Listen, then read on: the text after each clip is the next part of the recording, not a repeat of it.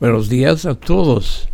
Les hablo el Padre Tomás Martín Deely, misionero redentorista, aquí del Santuario Nacional de San Juan Newman, aquí en Filadelfia.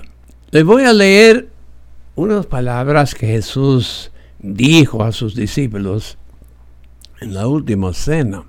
Sabemos por qué se llamó la última cena, porque fue la última comida que Jesús iba a celebrar con sus discípulos antes de morir en la cruz, para más luego resucitarse a una nueva vida. Los discípulos, por supuesto, se sentían tristes. Ellos sabían que algo duro iba a pasar a su querido Maestro Jesús.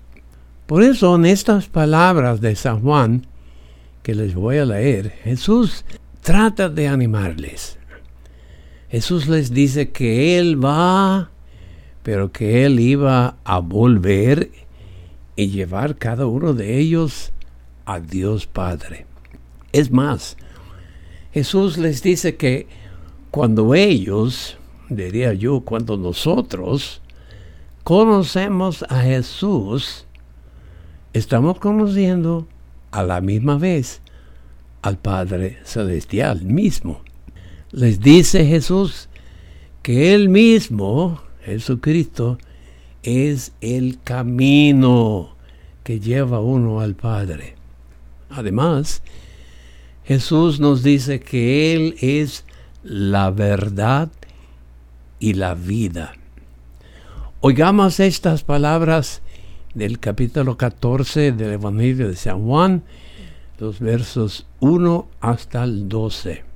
En aquel tiempo, Jesús dijo a sus discípulos: no pierdan la paz. Si ustedes creen en Dios, crean también en mí. En la casa de mi Padre hay muchas habitaciones. Si no fuera así, yo se lo habría dicho a ustedes, porque ahora voy a prepararles un lugar. Cuando me haya ido y les haya preparado un lugar, volveré y los llevaré conmigo, para que donde yo esté, estén también ustedes. Y ya saben el camino para llegar al lugar a donde. Entonces Tomás le dijo: Señor, no sabemos a dónde vas. ¿Cómo podemos saber el camino? Jesús le respondió: yo soy el camino, la verdad y la vida. Nadie va al Padre si no es por mí. Si ustedes me conocen a mí, conocen también a mi Padre. Y desde ahora lo conocen y lo han visto. Le dijo Felipe: Señor, muéstranos al Padre, y eso nos basta. Jesús le replicó: Felipe, tanto tiempo hace que estoy con ustedes y todavía no me conoces.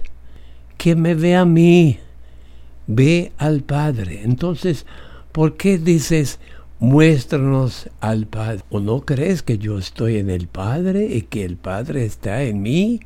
Las palabras que yo les digo, no las digo por mi propia cuenta. Es el Padre que permanece en mí quien hace las obras. Créanme, yo estoy en el Padre y el Padre está en mí.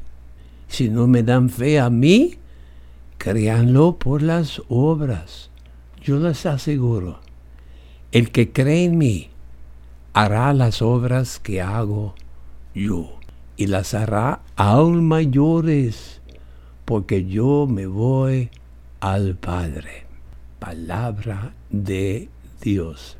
Ya vemos que Jesús, además de decirnos en esta lectura que Él es el camino, la verdad y la vida, nos ha dicho en otras ocasiones que yo soy la puerta, yo soy el buen pastor, Yo soy la viña y ustedes los ramos. Y en el Evangelio del domingo pasado Jesús nos dijo, yo soy la puerta. Y yo les dije a la gente en la misa, Jesús es la puerta de amor, que más nunca se cierra, la puerta siempre abierta de Dios. Y más nunca se cierra a nadie, a pesar de ser quien es, a pesar de haber hecho los pecados que haya hecho. Jesús, ayúdanos a mí y a todos que oigamos esta reflexión.